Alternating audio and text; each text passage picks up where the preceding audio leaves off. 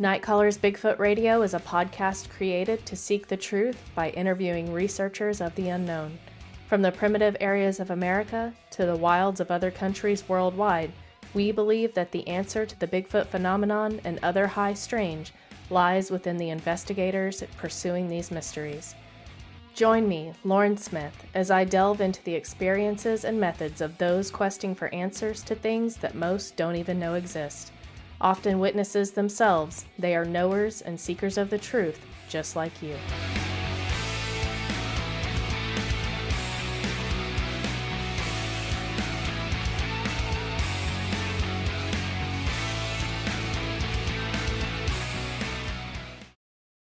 Good evening and welcome to Nightcaller's Bigfoot Radio. You are here with your hostess, Lauren Smith. And tonight we have David Sidoti on. He is from the independent Sasquatch research team out of Florida. We have had David on before quite a few years ago, a number of years ago. And I've been wanting to have him back for some time now. I am really excited about this show. It's going to be a good one. Be sure to hit the like and follow button on whatever platform you're using to listen to the show. Drop a comment if you like the show and if you want to have him back on in the future. Also, just drop a comment. Let me know what you think. And if you are in the live chat right now, you can type your question for the guest in all caps, and my moderators will get it to me to ask David for you. So, like I said, be sure to hit that subscribe and follow button. And I'm going to go ahead and bring David on. Hi, David. How are you doing tonight? Hello. I'm doing well. Good. Glad to be on the show. Thank you for inviting me. Yes, of course. I'm glad to have you back. I know you said the last time we had you on, I was pregnant with my second kid, so it's been a minute. Yeah, it has. I know that Lori was doing the show when we had you on, so I hope I can fill those shoes. Well, absolutely, yeah. Okay, so I know that I posted your bio. It says all this in there, but for the people that didn't get to read it, what got you interested in this topic? Oh gosh, when I was young, me and my brother used to run around the woods like crazy as kids. That's what kids did back then. Yes. Explore, build forts, all that kind of fun stuff. And I guess I was around 7 years old, and we used to watch a show called In Search Of with Leonard Nimoy. Well, one night we were watching that, and they had Bob Gimlin and Roger Patterson on the show, and they were showing the video of Patty walking across that. And I just distinctly remember as a kid, I was like, man, that would be cool if something like that really did exist out there. As kids, we're running around hoping to see something like that. It's a big fantasy to see one of those things as a kid. And but as we got older, we put it in the back of our minds and kind of forgot about it all. And then as an adult, back in 95, I got into the computer field and started doing a lot of field work with computers and so forth, and getting the start of that. And so one night, for giggles, I put a search out there for Bigfoot Sasquatch, and I found all this information. I was like, okay, that just stoked the fire for me. So in 95, that just, I started reading all these reports from all over the place. And I did that for quite a few years, probably about 2 or 3 years, picking up patterns of these creatures, and things were just starting to click on what these creatures do as far as a species. So as time went on, I was picking up and reading a lot of literature stuff on the subject of field research. So after a while, I decided, I need to get with other people. So I got with a large group back then that was starting out as well, pretty much. I was with them for about a year. That was the BFRO.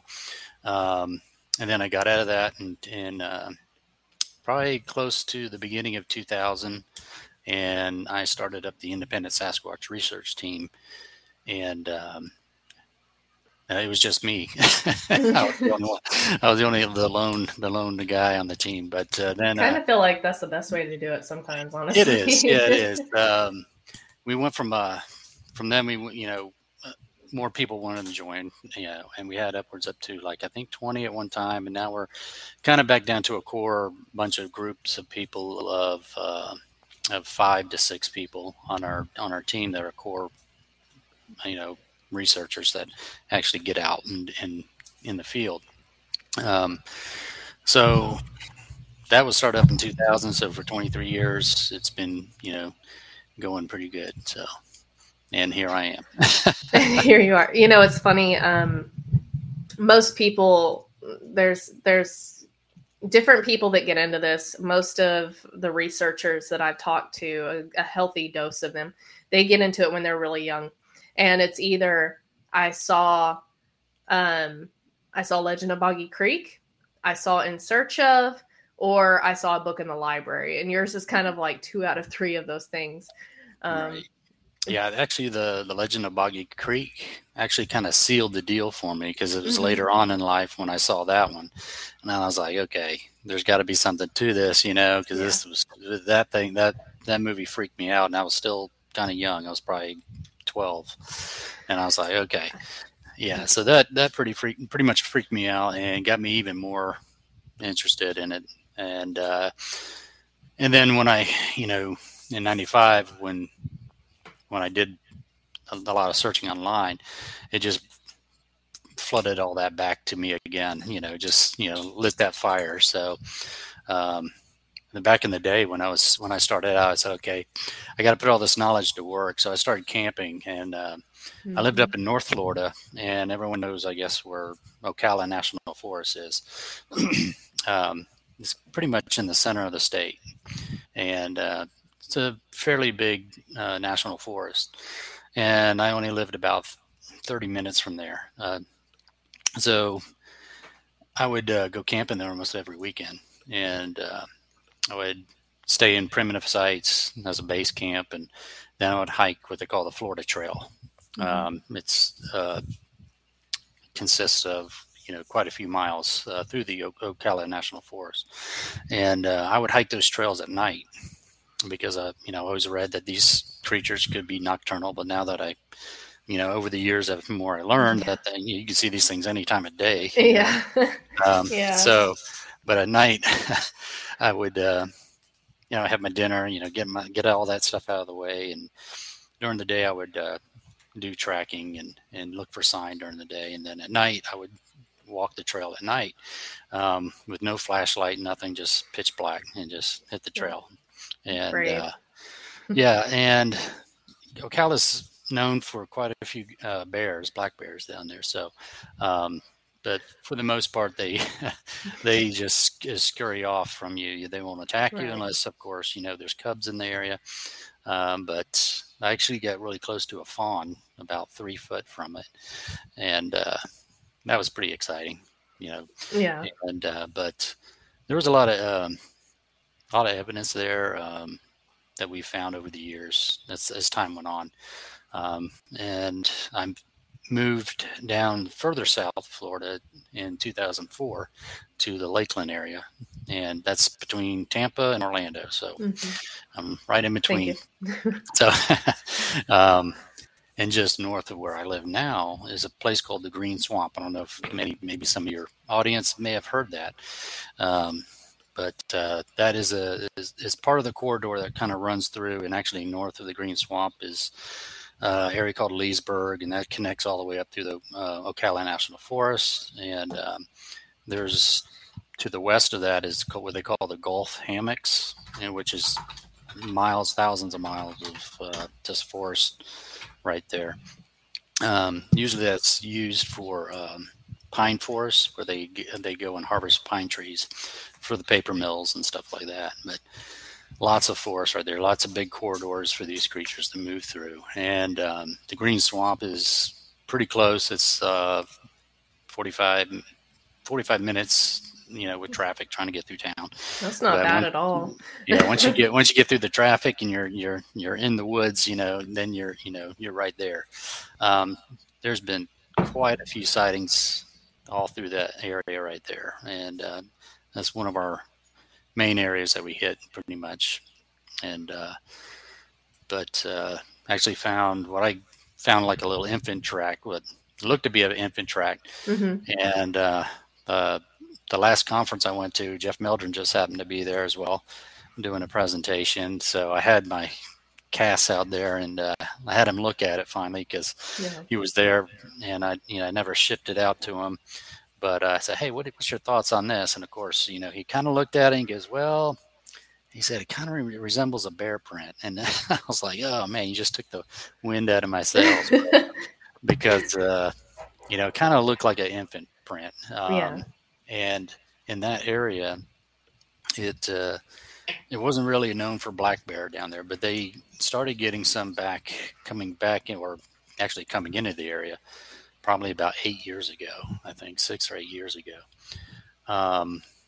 So is it possible that it could be a black bear? Possibly, yes. And but it looks pretty close to what an infant print would look like, in my opinion. But regardless, it's one of those we'd rather know, even if it's not what we want to hear. We want to know the exactly. truth.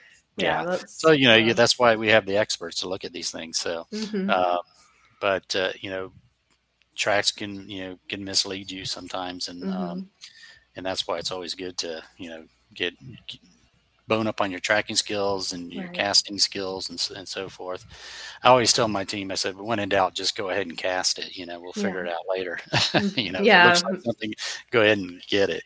And then verify. If you have a trusted advisor, or I have like a panel of advisors that I send my evidence to, and they're all very skeptical, very analytical, very scientific, and I'm like, okay, this is a possible track, give it to me straight. What is this? And so because I want to be held accountable in my research, and I want people to know that I'm not everything is Bigfoot, so. Absolutely.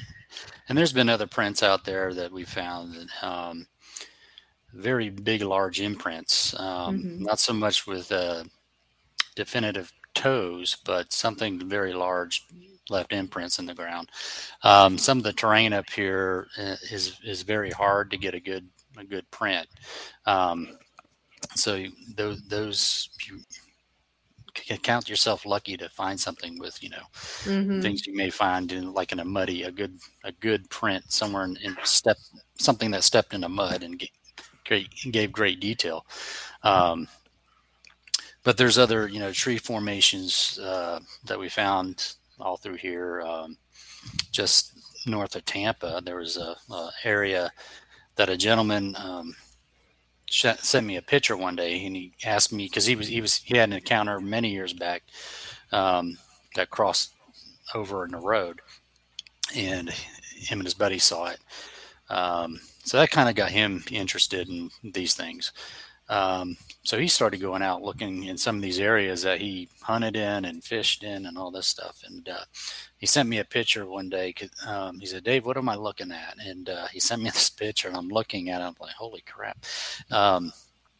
It was a cypress tree that was, if you can picture an oak tree, kind of like this, with two branches going straight up. Well, this cypress tree was kind of like in this area, shoved into the ground, and the root ball was hanging up straight up in the air. And he asked me what this could be, and I said, it looks like a territorial marker that, and I said, that's probably the first one I've ever seen in Florida like that. I've never seen anything. So I said, let me get a couple of the guys together, and we'll come over there and investigate the area, check it out. And so we got in the area. We had to ride in there with bikes, and it was pretty interesting because when we first pulled up, we got a whistle, really loud, shrill whistle, and as soon as we got to the location, and everybody heard it, I was like, yeah, it was coming from the southwestern way. So we're keeping our eyes and minds on that area just in case we hear another one. So we're investigating the area over there, and as we're taking pictures and measurements and so forth, the cypress tree that was found there, I asked Mike, his name, I I said, is there any more trees like this in the area? And he goes, no, there's not until maybe, he said he thinks about 150 yards. Mm-hmm. And he says, there's no other trees like that here in this area. So, kind of looked around, made sure there wasn't. And, but we did our measurements there and took lots of pictures and video. And there was a big, huge imprint. It was about 19 inches. And it was like smashed down. And it was, the area there had a lot of pine needles and leaves and stuff. So that's kind of the terrain that it was in. Yeah. And some of it was kind of swampy. But I pointed down there and on the ground to Mike, and I said, "How long has this been here?" And he goes, "Oh, I didn't even recognize that." And so we did our measurements on that. And it was a pretty good indentation there, and there was kind of like a half of that, not too far. It's like maybe 3 or 4 feet away from it. There was like another step that was probably a partial imprint there. So that was pretty amazing. And he was asking me questions, how, can these things really rip up trees? And I said, well, apparently this one was carried to this location and shoved in here. I said, what usually goes on in this area? He goes, well, they usually do hog hunts, and there's a lot of people who come out here fishing too. And I said, well, there's, the area's very well, as far as the terrain and the brush and the cover, has all that, for these creatures, and also the food source and the water source there. So it has everything that these creatures would love to live in. So, I told him, I said, if I were you, I would come out here and maybe put up a few cameras, maybe first put up a couple of audio recorders first. Mm-hmm. They don't seem to mind audio recorders so much as cameras. Right. They're camera shy a lot. So, so that was really good. And to me, that was, for seeing something like that, no human could have done that. I mean, it's a pretty hefty tree, unless you have like 5 or 6 guys who want to carry it over and shove it in there like that. Yeah. And it was a good 15 to 20 inches in diameter.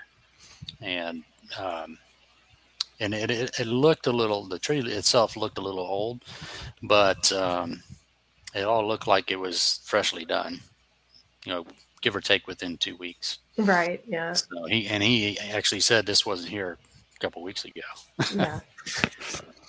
Yeah. That's one of those that, because you can chalk a lot up to Mother Nature, right? You can, trees interwoven between each other even can be Mother Nature, but, a tree with a big root ball from not near there, that's, and that's what I try to tell a lot of people. I'm like, see if the branches in question, if they are even remotely from that area, because that's going to tell you if this is natural or supernatural. Right. Yeah. We had, over the years, in 2010, we had a tracking class for our team. And we invited these guys from Georgia to come down. They're all ex-military guys. And so they taught us tracking, because they were into search and rescue. Mm-hmm. When they first got out of the military, he started up a group to do search and rescue. And over the years, Bigfoot groups were asking him, well, can you track a Sasquatch? And his answer was, well, if it's got a foot, we can track it. So, we hired those guys to come down and give us a class, a good 3.5 day class, I think it was. Really good guys, taught us a lot. I actually want to get back with them and do some more continuing education with tracking and some other things too. Then we had a forensic class as well. Have a gentleman he was a retired sheriff from a sheriff department here in Hillsborough County. He dealt in forensics, so he taught us a little bit more on how to collect evidence and how to do it. So that gives us a better edge in the field. Yeah. And also, we hired an arborist from University of Florida. He's a really good guy. He came down and did a class. We had him come out into one of the areas that we go into in the Green Swamp, and he did his presentation of of what naturally occurs in the forests, especially here in Florida. Um, and so he gave us his class, and we were looking at some of the things, and I was like, okay, that makes sense. This makes sense. Mm-hmm. How trees, get damaged just by natural things. Mm-hmm. And so we we commenced to showing him some of our evidence that we found out there, and especially the tree we're just speaking about. And he kind of just scratched his head on that one. He goes, well, tornadoes could do something like that, which they probably can't. Yeah. Oh. So it would be more of a more destruction, I would think, in that particular area. I said it just wouldn't be just one tree; you would have several trees doing that. And so a lot of the stuff we showed him, some of the stick formations that we found out there. We actually found 2 cypress trees in a different part of the green swamp. They were about 3 inches in diameter, and they were kind of close to each other, but they went up and they made an arc, and they wove into each other. Mm-hmm. And this just happened to be in front of a tree that a hunter was hunting a couple of years before that. He was hunting in front of that, on that tree, and he had a Sasquatch encounter crossed in front of him. And one of the guys that actually first saw that, or tree formation, was Rob, and he actually asked the guy, because he actually got the report from the hunter, Rob Robinson. So I asked Rob, I said, hey, can you ask the hunter if he remembers seeing this tree structure in front of his hunting stand? And he did. He said, no. He goes, we don't make markings like that. We put tape up, and that's how we our hunting stand. He says, we don't. He goes, that would be too much work. And so it wasn't him, and he actually doesn't even hunt in that area just because of that encounter he had. Right. And that spooked him enough to get out of there. But he was hunting in that area for about 30 years and never seen anything such as a Bigfoot, until that time. So that was a really good, an interesting encounter that he had. Scared him, but that's the worst when, because I talk to so many people in my personal life that are like, I've been hunting or fishing my whole life. I ain't nothing seen nothing like that in the woods, And I'm just like, okay, but how about the amount of hunters that have? How about the amount of hunters that the woods are their sanctuary, and now they can't go back in the woods because they're terrified, or they can't go back in the woods after dark, or, I'm like, it does happen. You're just, you're not in the woods looking for that. You're not in the woods aware of that, And in that particular area, it's a truck route too that runs through there. It's a road called 471. So it's a truck route. A lot of semis go through there. And I've had one particular driver, he actually lives in Georgia, and his route comes right through here all the way down to through Tampa. And he got a hold of me, and he said, hey, he goes, just want to let you know that I saw 2 of these things on my route right through there. And one was like, it was walking off from the side of the edge of the road into the woods. And one actually crossed in front of them. And on another section, they have there's a river that cuts through this whole area. It's called the Withlacoochee River. And that thing, it goes like 110 miles. So it runs all through here, through this corridor and so forth. So they stay close to the rivers and streams and so forth. But the one he saw that ran in front of him, he said his head was probably about as level with his driver's side window. And he goes, if I was going any faster, he goes, I probably would have hit the thing. And I said, well, if you ever hit one of these things, give me a call. Because, that's terrifying, though. That would be the what do you call it? The lottery right there, right? Right. That's what everyone wants a specimen. Unfortunately, we don't like to know that they get killed by something like that. But if it were to happen, there you go. You have your body. That so many people want. I was going to ask, so, whenever I read what you sent me, whenever you started your team, you kind of had the goal of establishing communication with this species.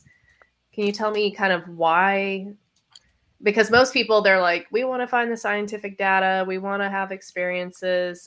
They don't usually jump to communication with the species, and that really intrigued me. They don't. You'd have to take the approach as like Jane Goodall kind of thing. Mm-hmm. But with these, depending on what kind of clan, if you're in an area and you know there's a certain clan, I've heard a lot of stories of people that have seen these things all their lives. From being on farmland or what have you, the property that they live, adjacent to. They Mm-hmm. feed these things and they get acquainted with them over the years. So it would be kind of, it's kind of far-fetched to try to communicate. If you just walk up to one, you would have to really gain their trust. I mean, they would have to trust because, for the most part, they don't trust humans. There's from my opinion is that there's probably just as bad as Sasquatch out there as there are humans. They have, the mentality of just want to kill somebody, or on the opposite spectrum, some of these creatures have been known to help injured people in the forest and get them to safety and that sort of thing. So it all depends on what you're dealing with, what type or what kind you're dealing with, if they're malevolent or benevolent, So, but it would be cool to try to communicate with a species like this, if it is possible, if everything kind of lined up in the stars, so to speak, Yeah. to be able to do that. Because sorry about that, I hit my button there. For the most part, they just want to run away from people. Yeah. So I think the gaining their trust, and not for them to not know that you want to cause them harm. You're just as curious as they are about us. So it's when I started the team, there was a lot of flack back in the day, and not too many people wanted to work with people back then. And I found it kind of a nuisance kind of idea how to go about this, because I was like, if you really want to find answers to things, you really got to have a lot of people on the same page. And a lot of people wanted to hoard their information. They didn't want other people knowing what was going on here and there. So that's why I created our team, is because we're totally the opposite of what that was back then. It was like, we want to work with anybody that wants to get in this and help us get closer to that information. I think from what I see over the years, a lot of that mentality has actually grown. It has. And I don't want to blow my own horn and say, I was, spearheaded that, but there was other groups out there that were the same way. And actually, I've talked to other people on other groups across the country that had a lady call me from Michigan because she heard me on a podcast show and got my information, called me up one day, and she was telling me what was going on in her house and on her property. And she was having these things coming through her property like almost daily, almost nightly. And she was wanted me to come up there and check it out. And I was like, well, I wish I could, but finances and, I just, can't make that big of a drive to go up there. But I said, and I listened to her stories. She had quite a few stories of what's going on up there. And it sounded like a really good hot spot up there. So I contacted a team up there in Michigan. spoke to a gentleman there, and I gave him all her information, and I said he had to kind of have an idea who she was because she went to a conference there, and I said, well, if you know who she is, then that's the woman. So it's her and her husband. They're older couple, and but she ended up calling me because she heard me on a podcast show, which is fine, but that's how we like to communicate with other teams. It's like, hey, we got something down here, and I've gotten good with a rapport with Wes Germer from Sasquatch Chronicles, and he actually sent me some information for people here in Florida. A couple of guys that had some awesome encounters. One in particular happened off the east coast of Florida. That's on all this information that we have of our encounters and reports and stuff are on our website. So if everyone wants to jump on there and have a listen or look at all the pictures on there that we have, I encourage everyone to do that. But there is instead of writing out Steve's encounter, Steve's encounter was pretty long. This is the one that Wes sent me. And I actually, instead of writing all that out, Wes already had Steve on his show and talked about the whole thing in length. And actually, there's 2 parts. So the second part goes down the rabbit hole. It's a very interesting encounter, and it's probably the most aggressive encounter that I've heard of here in Florida. So if everyone wants to, go check that out, it's on our reports page, and you can check that out. I would suggest listening to both of those two shows back to back. When I spoke to Steve, he had I noticed when I was talking to him on the phone for about an hour, a little over an hour or so, he was reliving that whole encounter, and I can tell it in his voice, and I know he wasn't lying to me.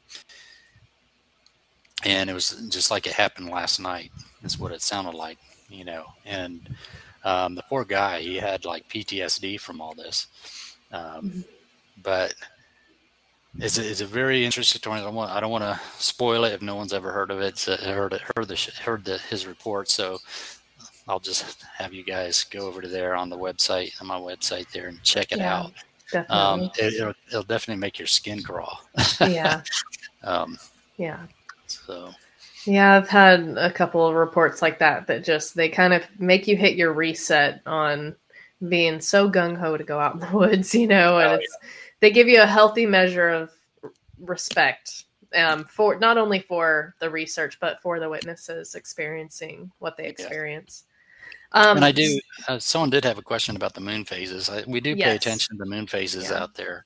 It seems to be more of a lot of reports of, especially road crossings. One lady had a road crossing, and she shook her up, and she never knew that these things really existed. And she did some extensive research, and she's not a quote unquote researcher. She just started looking up information, and she noticed that a lot of roadside sightings happen around like half moon phase. And it was pretty interesting that that happens. But we do pay attention to the moon phases. But for the most part of these creatures, if they want to go on the move, it's it's just like us. Hey, I gotta get up and go to the store. I gotta get over and get some gas. I gotta get up and do something, or go to the grocery store. They're doing the same type of thing. That's the patterns I picked up over the years. It's a great question from Doug Miller. David, did you follow the moon phases to track Bigfoot? Wild pigs will travel by the moon phases. The week of the full moon, I've always seen the same pigs begin the same location, rooting and eating. That's when I've seen the most activity during the day. Yep, they do that. We, during the hotter months, they'll actually move to areas where there's, spring-fed areas where they'll get fresh water. So during the night and day, they're moving. It's true that they're their refrigerators move at night too, the pigs and the deer. Yeah. So it's always good to follow those. We've had, this place is full of hogs as well. There's over an abundance of hogs and coyotes and everything out there. So, and you name it, we've got it. And anything that creepy crawls and slithers and all that, they have a good source here in Florida. And so following those and just, doing what naturally what hunters do. That's how I learned a lot about how hunters hunt. Is I used to work with a gentleman many years ago when I worked on the railroad, and he was what you would call a full-time hunter. There was no season for him, so but he was funny, but he Welcome to Night Callers Archives. Before Night Callers became a vidcast on YouTube and Facebook, it was a live call-in show on Blog Talk Radio. We did things a little differently back then. It was a different time in the Bigfoot world. There were only a few podcasts, and Bigfoot was still taboo to talk about. We didn't have the TV shows, hundreds of Bigfoot groups and conferences, or funny memes that we have now. They were different times, folks. We've had many amazing hosts and knowledgeable guests over the years that helped get the Bigfoot community to where it is now. We hope you enjoy these older shows, as they are a phenomenal source of information and good times. If you hear a guest or host that you would love to see back on the current Night Callers, please drop a comment. Enjoy the show.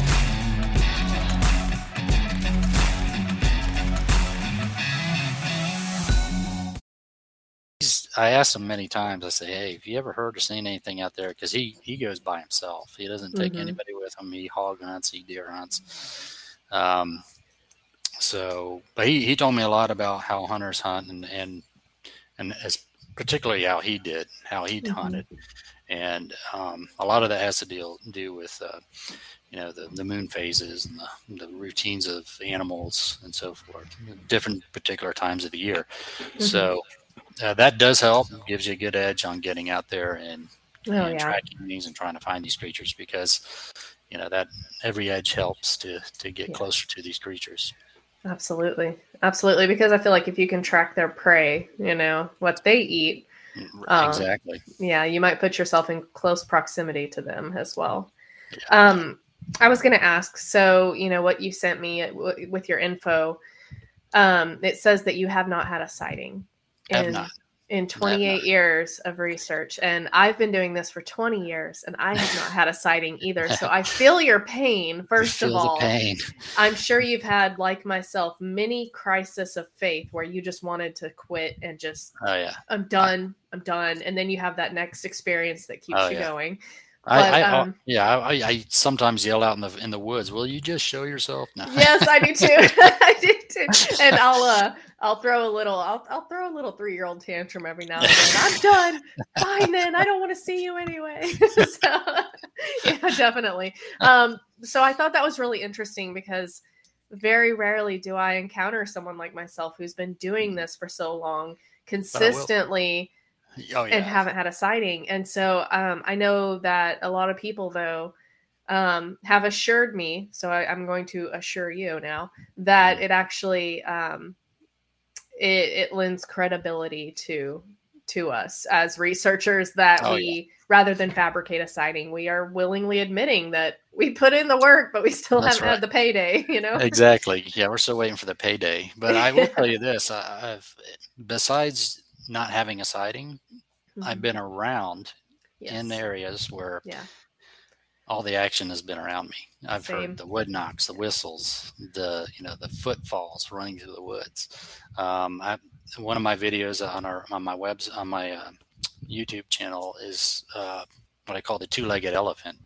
And that day I was using a GoPro that I just bought, and I was testing it out. The darn thing doesn't have really good sound whatsoever, or audio sound, to pick up. and I was by two ponds, and there were spring-fed ponds, Mm-hmm. and I was recording some gators in one of them, and it had green algae in there, and they're all kind of moving around, a couple of them. So I'm recording these gators, and all of a sudden I hear these footfalls behind me on the next the pond over, and it sounded like a two-legged elephant. Now, it wasn't four Mm-hmm. legs; it was just distinctively two footfalls, and it was bam, bam, bam, bam, bam, and I turned around real quick, try to see if it sounded like it was coming at me, but it wasn't. It was running a parallel through the wood line. So I whipped around. I was trying to record at the same time and trying to listen and look, and I didn't see anything. So I kind of went into the wood line there next to the pond that the noise came from. And again, of course, the terrain is leafy. It's got pine needles, all the leaf litter, trash, and all that on the ground.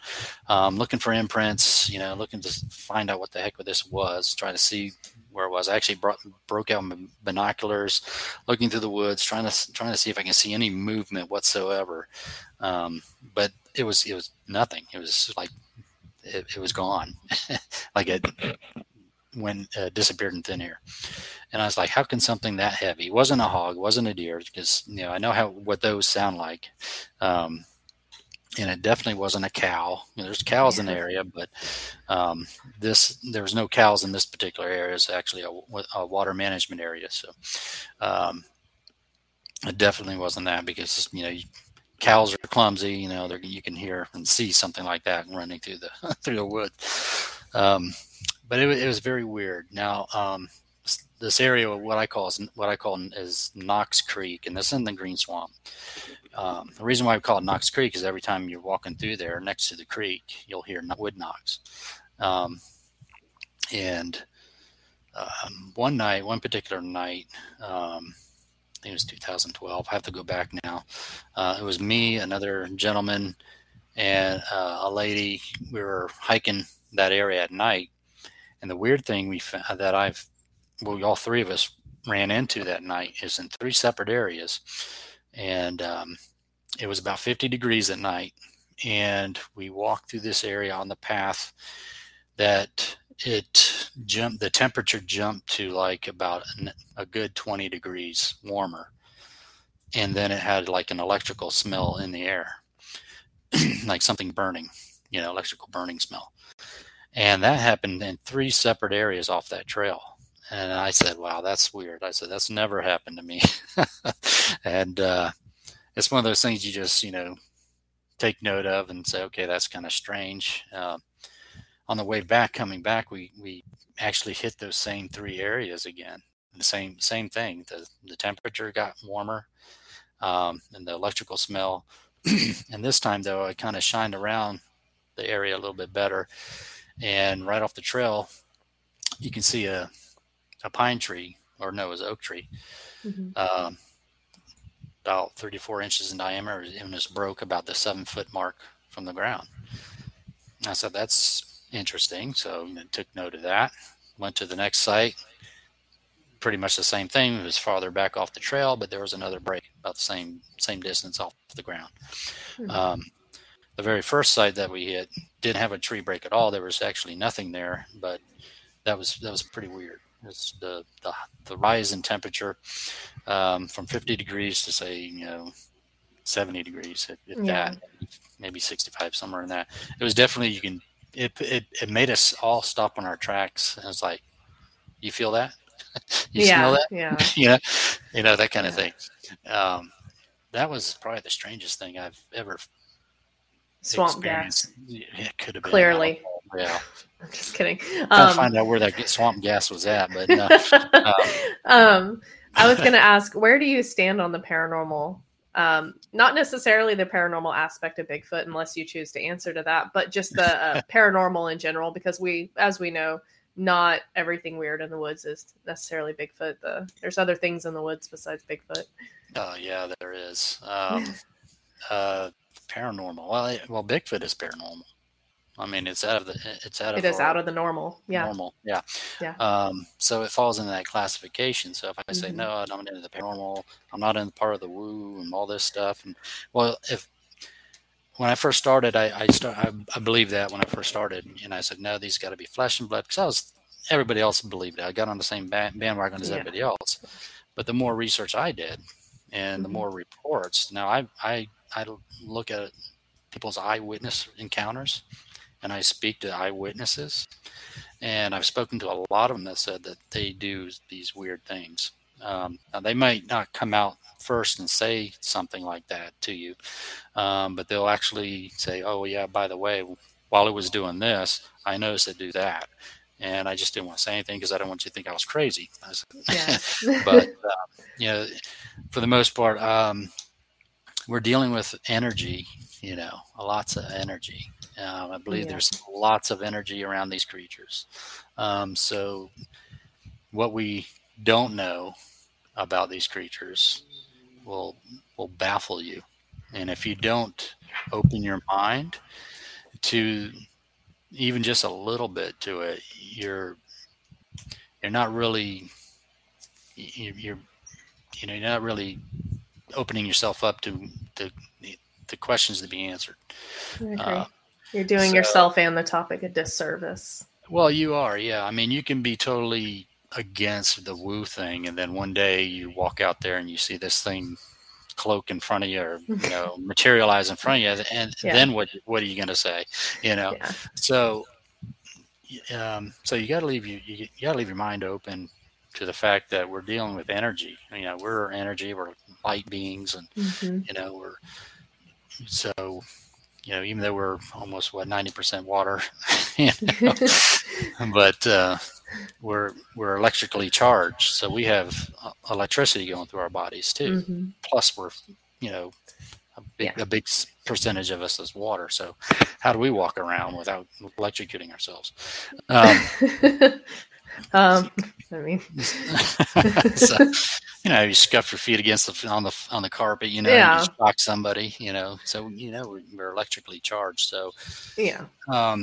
if there's a big possibility these creatures are using quantum physics, maybe, that they could be doing that. Ron Moorhead, speaks a lot about that in his book. Got to meet Ron at this last conference here in Florida. Actually, got to meet a lot of people, which Marty and Nikki put on the Great Florida Bigfoot Conference here in Florida.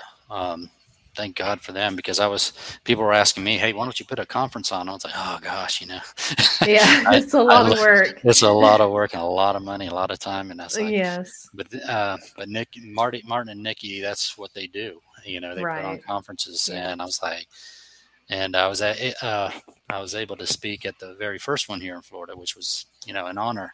And hopefully later on, I'll hopefully be invited to speak again at the conference. But I have been on the question and answer board on the second conference and the third conference, and had my booth up and got to meet a lot of great people.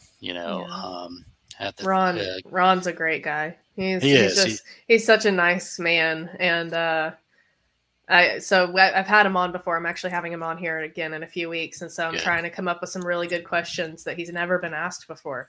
So that's wish me luck. Hard. Yeah. Yeah, but I kind of have a track I think I'm going to go with him, because we met him at Beachfoot, and oh my gosh, it was absolutely mortifying. I had just talked to my two sons, and I said they're young, they're 10 and 7, and I said, guys, we don't know everyone here. This isn't a normal camp out, so don't run off, because don't run off into anyone's campers or tents or anything. You stay with me. And I turn around and they're gone. I find them jumping on Ron Moorhead's bed as Ron sits there drinking his coffee, laughing, and Ron's wife is making them bacon and pancakes. And I'm just, and Ron was like, he made sure to sit, he sought me out, and he was like, Lauren, your boys are so great. You're doing something right. Don't change a thing. But I was just like, out of everyone you guys could have went and visited, like it had to be Ron Moorhead. It was mortifying for me, but he was fine with it. He loved him. That's good. That's good. So I have probably the most Florida question that I've ever had from Chris Ramsey. The Florida man? No, Florida man. I mean, it's definitely the most Florida question I've ever asked. He said, David, any anaconda stories with Bigfoot in Florida? I haven't heard anything yet. Obviously, that fight would be, the anaconda would lose, apparently. But I haven't heard anything yet. I have one of the guys on our team. Him and his wife live in Miami, and he's out there in the swamps down there and doing his thing down there, researching those areas. And he's actually had a couple of good sightings. But I haven't heard anything yet with those. There's a lot of people that come down for the anaconda, those sea snakes down there. They're huge, they're massive. I'm glad they're not up here, but they have actually found a couple up in Mayaca area, which is just north of there. So they're kind of like meandering further north, northern Florida part. But yeah, I haven't heard anything yet with those. I feel like that needs to be a good sci-fi movie. I think someone needs to make a good drawing of something like that. Them two going at it. We'll get Jonathan Dodd to make the poster, and we'll get Seth Breedlove to film the documentary. I think that'd be great. We could have the big brawny Ken Gerhard character. He comes in with his hat and he cuts open this dead anaconda and finds a Bigfoot body. Solves the whole mystery, There you go. That'd be awesome. I mean, I'm not mad at it. Okay, I have what is my new standard question for everybody that I'm just now starting with you. So you get to be my guinea pig. Yay. All right. Yeah. In the field of Sasquatch research, what do you think is holding us back? Time and money. It's true. No, it's true. The Bigfoot curse is that when you become interested in Bigfoot, you will find yourself broke, at the same time. Yeah. You'll be looking at your equipment. This damn thing doesn't work, and there you go, spend another couple $100 on something else. Or thousands. I know people that have thousands of dollars in equipment, and I'm just like, that's great. I love that they're spending their time and money on furthering this, but that's a lot of money. It is. I actually met a gentleman many years back. He was good friends with Jeff Meldrum, and his wife had family down here close, not too far from where I live, and we would talk about Bigfoot stuff, of course. And he was one of those that would never go out and look for him. He owned a couple of businesses, companies. And one day he wanted to talk with me about what's holding us back. Okay. Mm-hmm. And that was one of the questions he asked me while we were having dinner. And he goes, what's the biggest obstacle that researchers have? Was that a Sasquatch? No. No. Hey, no. You don't have to protect us right now. Stop. Okay. So I told Doug, I said, well, the biggest thing is time and money. I said, we all got jobs we have to go to, we have to, provide for our families, that sort of thing. And a lot of us are, weekend warrior type of things, so we don't address this like we should, or we would like to, it's like spend months on end out there in the forest with unseen amount of money. Yeah. The dream. Amount of money, right. The dream. Well, he turned at me and he says, well, what if you didn't have to worry about any of that stuff? I'm like, okay, I'm listening. He goes, how's that going to happen? And he goes, I got this plan and I'm going to pitch it to you. He goes, and he was telling me about this, and he kind of had an inkling of why, this mystery wasn't solved. He wanted to solve the mystery. So he told me, he goes, I'm looking for, groups like yourself across the country to do all the legwork, bring in the evidence, find the evidence, bring it all in, and bring it to scientists. And I said, well, there you go. I said, now you have a problem with scientists. Yeah. A lot of the scientists that are interested in this are kind of strapped as well, by, where they work at, colleges, professors, and so forth. A lot of their colleges aren't going to throw money at something that doesn't, quote unquote, exist. Mm-hmm. So he goes, well, I got that figured out too. And I'm like, okay, I'm listening now. It's a this plan. And he goes, I have a company that I'm wanting to sell, and I'm going to sell it to a foreign company. Mm-hmm. And he goes, I'll have a little bit of money that I could probably throw at this research. And I'm like, okay, I'm still listening. And he throws out a number, and I was like, okay, wow. And so you have that much you're going to throw out, and it's about like 25 million. And good night. I said, okay. I said, you sparked my interest. I said, if we can't solve it with that, there's no hope. Yeah. I said, so now you just eliminated the time and the money issue, Mm-hmm. because now, with that out of the way, he would pay people to go out in these areas, these hotspot areas, months on end, and stay out there until you get evidence, and then take this evidence. And he was going to have these scientists, a hub of scientists that were also not strapped, and let them do their thing, let them do their work. And we would be the ones that did all the legwork. We would bring all the evidence to the scientists, let them do all their legwork, and solve the mystery. He had it down. He had an awesome plan. Yeah. In 2021, unfortunately, the beginning of 2020, well, actually the end of 2020, I got COVID. Mm-hmm. And I was laid up for a long while. 2021 comes rolling around. I was finally home after 10 days in the hospital from that, trying to get my oxygen levels back up. Yeah. I survived, apparently. So, and the conference was coming up. The very first conference I was supposed to be to. I was like, man, I better not have this COVID when the conference comes around. And so I messaged Doug. I said, Doug, hey, conference is going to be, I think it was in July that year. And I said, hey, you going to come down, because he lived in Kentucky, and it wasn't a big issue for him to, just drive down or what have you. So I sent him a message. I hadn't heard from him. Usually he either calls or he's texting me right back. Yeah. Didn't hear nothing. And then I got on his Facebook, and I was looking at his post, and I found a post from his daughter. Oh, no. Yeah. And he had passed away. He had developed cancer, and I was like 4 months too late. Yeah. I was like, oh man, that stinks. That's the worst. Yeah, he had an aggressive cancer, and he passed away. And so I was like, oh man, of course I felt bad because me and him are really close. And we talk quite a lot, probably on a monthly basis. Right.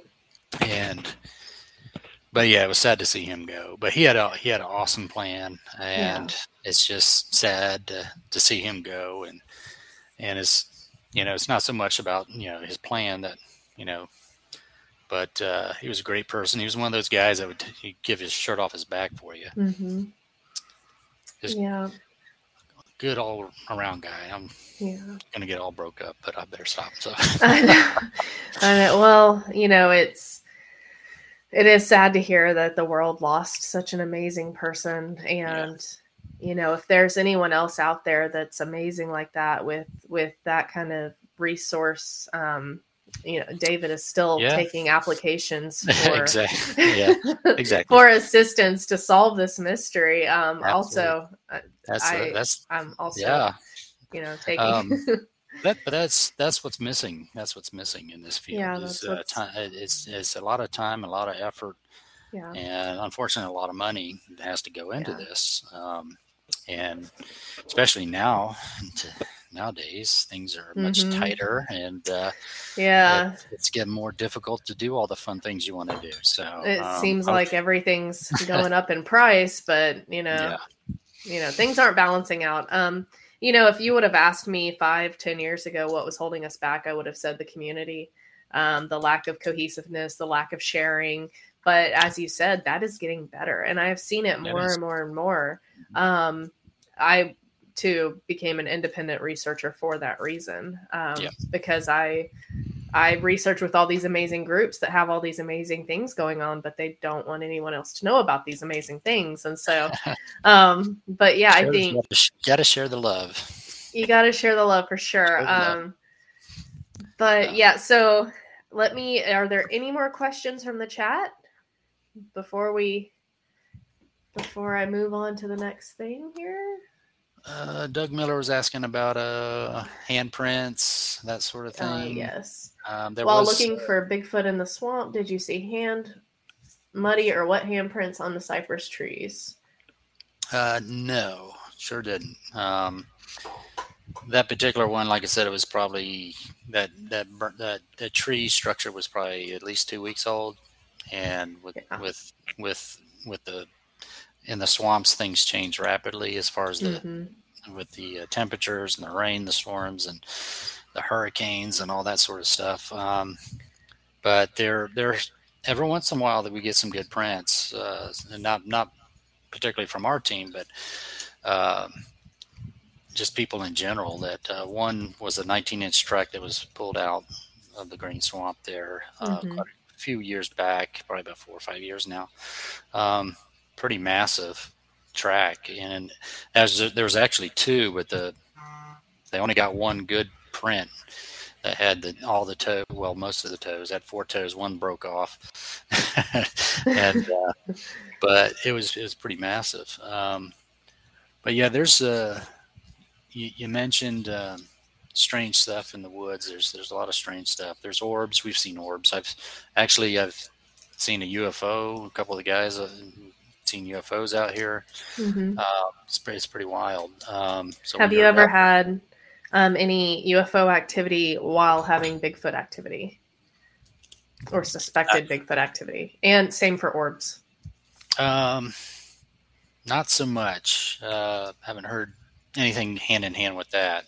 Now, one of the ladies that was on our team, unfortunately, she passed away. She had cancer as well. She was half Cherokee, and she was very in tune with nature. She used to hear wolves barking, and they would be like, right there, yeah. But she would not hear it. You would not see it, but she would hear like wolves barking. She goes, "That's a wolf. That's not a coyote. That's a wolf." And her boyfriend would see orbs and stuff flying around constantly in these areas. But with Bigfoot, we haven't seen any relationship yet with those, but a lot of orb activity. Actually, the UFO that we saw in the Green Swamp, the buddy Bill in Miami actually saw one down that way as well. He said the same ordeal, different color lights just hovering and just sitting there. But yeah, they're rampant down there. They got if we're lucky, we'll get some good prints. You got to decipher the gator prints from the Sasquatch. Yeah. There's a lot of gators down here that like to mess up a lot of stuff and make you, get us on a wild goose chase kind of. Yeah. Actually, that's a gator. Right. Yeah. So in my spare time, I watch Gator Boys. I know it's who I am. It's my guilty pleasure. I really enjoy that show. But they had a gator with an 8-toed print. And, me as a Bigfoot researcher, I'm like, oh, it just stepped in its own track. I'm like, that's all that is, And then, no, they found the gator and it had 8 toes. And I was like, oh, well, but as a Bigfoot researcher, I'm so skeptical of everything, That's pretty odd. So there might have been some inbreeding or something. I don't know. That's it was weird. A weird or one. just a deformity. Yeah. Alan Lassiter had a great question. He wanted to know, have you spoke with any of the Native American tribes in the areas that you research? I I tried to in Miami, or not Miami, but we're talking about the Everglades. The Miccosukee Indians down there, they know they're out there.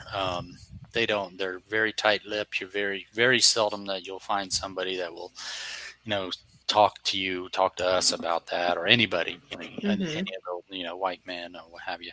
But I think some of that generation is getting more Americanized.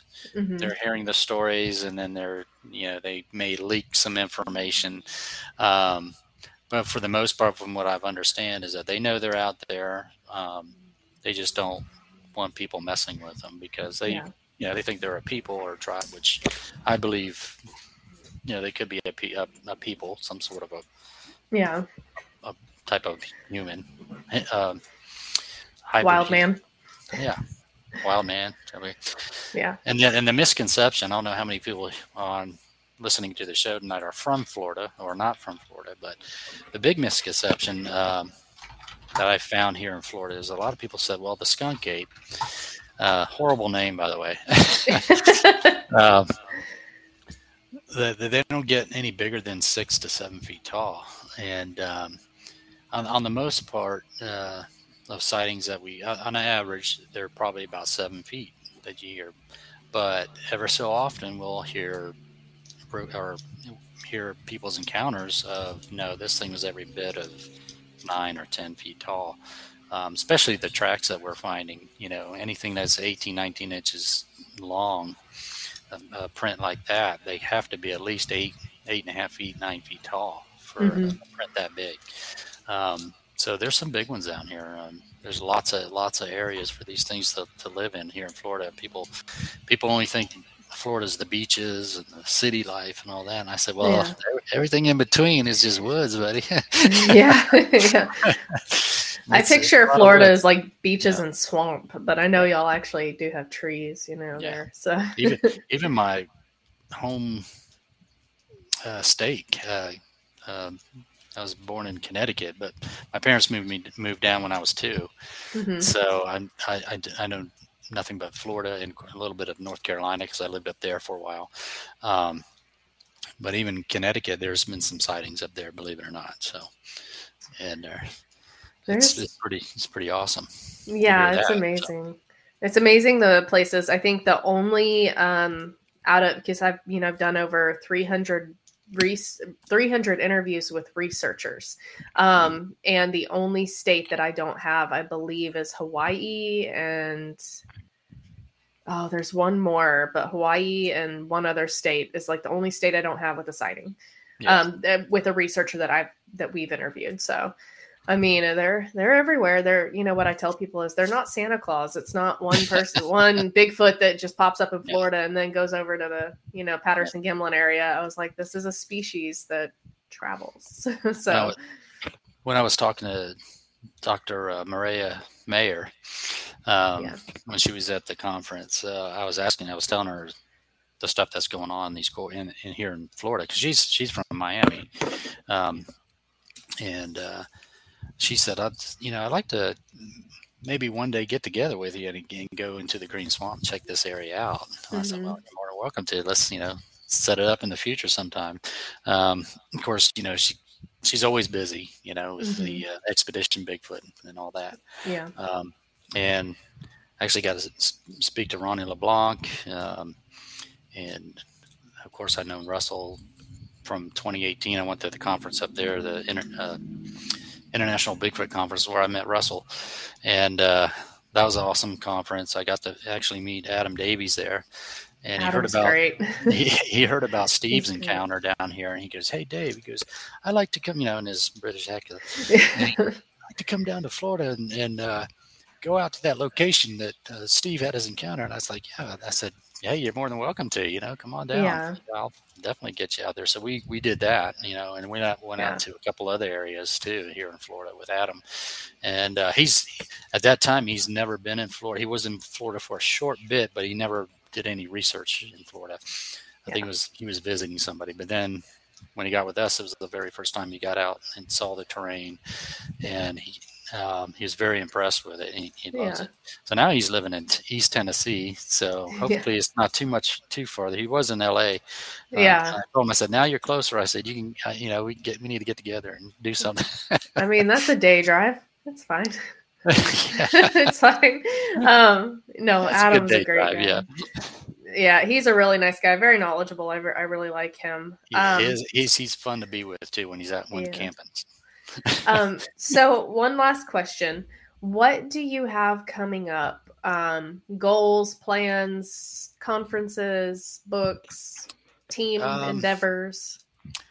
I haven't done any books. Gosh, and I think back, well, people ask me before in the past, have you wrote a book? Have you wrote a book? I'm like, I don't know what to write about. I mean, everyone else is writing books, and I don't want to be redundant on the same topics of things, and plus it would take a lot of time for me to sit down and do that. Yeah. And I'm thinking, and the way I look at things is, okay, do I sit down and write a book, or do I get out there in the field and continue on doing the research? I think of the latter. I want to plan to do that in the future, and there's a couple things I want to try to do, and I want to do some solo stuff, and it's kind of a mixture of solo and survival, and get out in areas where I can possibly take a couple weeks and just stay in one area, and I'll be a hotspot area, and try to live off the land and do that. I think that, and of course with a couple, equipment. Think of Naked and Afraid. No, Yeah. No, I won't be naked. I won't be scaring the Sasquatch away. But something kind of like that. That would be something I may have in the future for myself. To do something solo like that, because you have many different experiences with either by yourself or with one other person, or with two other persons. So if you're out there by yourself, there's more of a chance that you may run across these things, or these things might come to you. They might try to figure out, hey, what are you doing here? Yeah. So I think that's one of my goals. I was going to try to do something solo and see how long I can last out there, and do that. I last until the food runs out.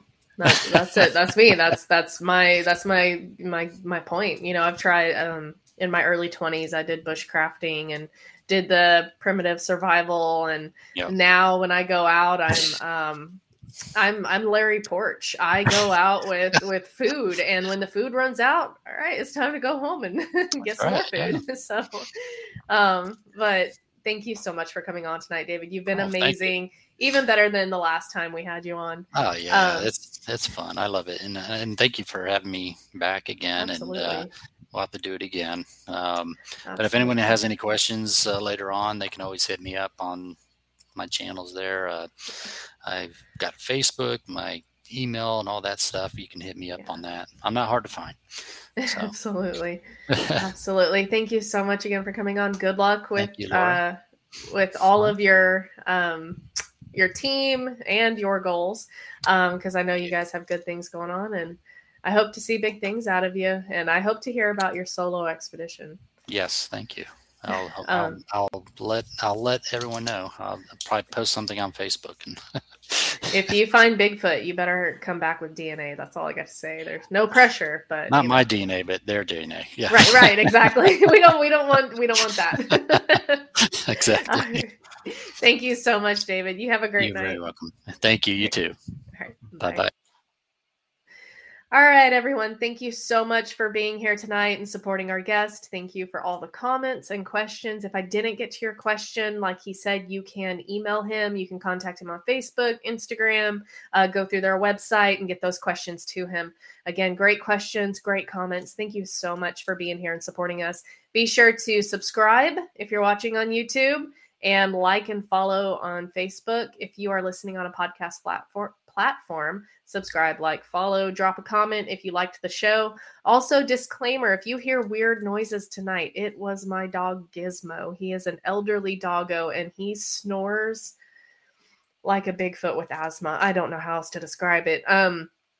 We recently said goodbye to my other Sasquatching dog, JD, this week. And so I am spoiling my babies and letting them be in here while I record. So you guys are just going to have to deal with the weird, very weird noises coming from under my desk. Again, thank you guys for being here this week. All right. Thank you guys. Stay safe. Be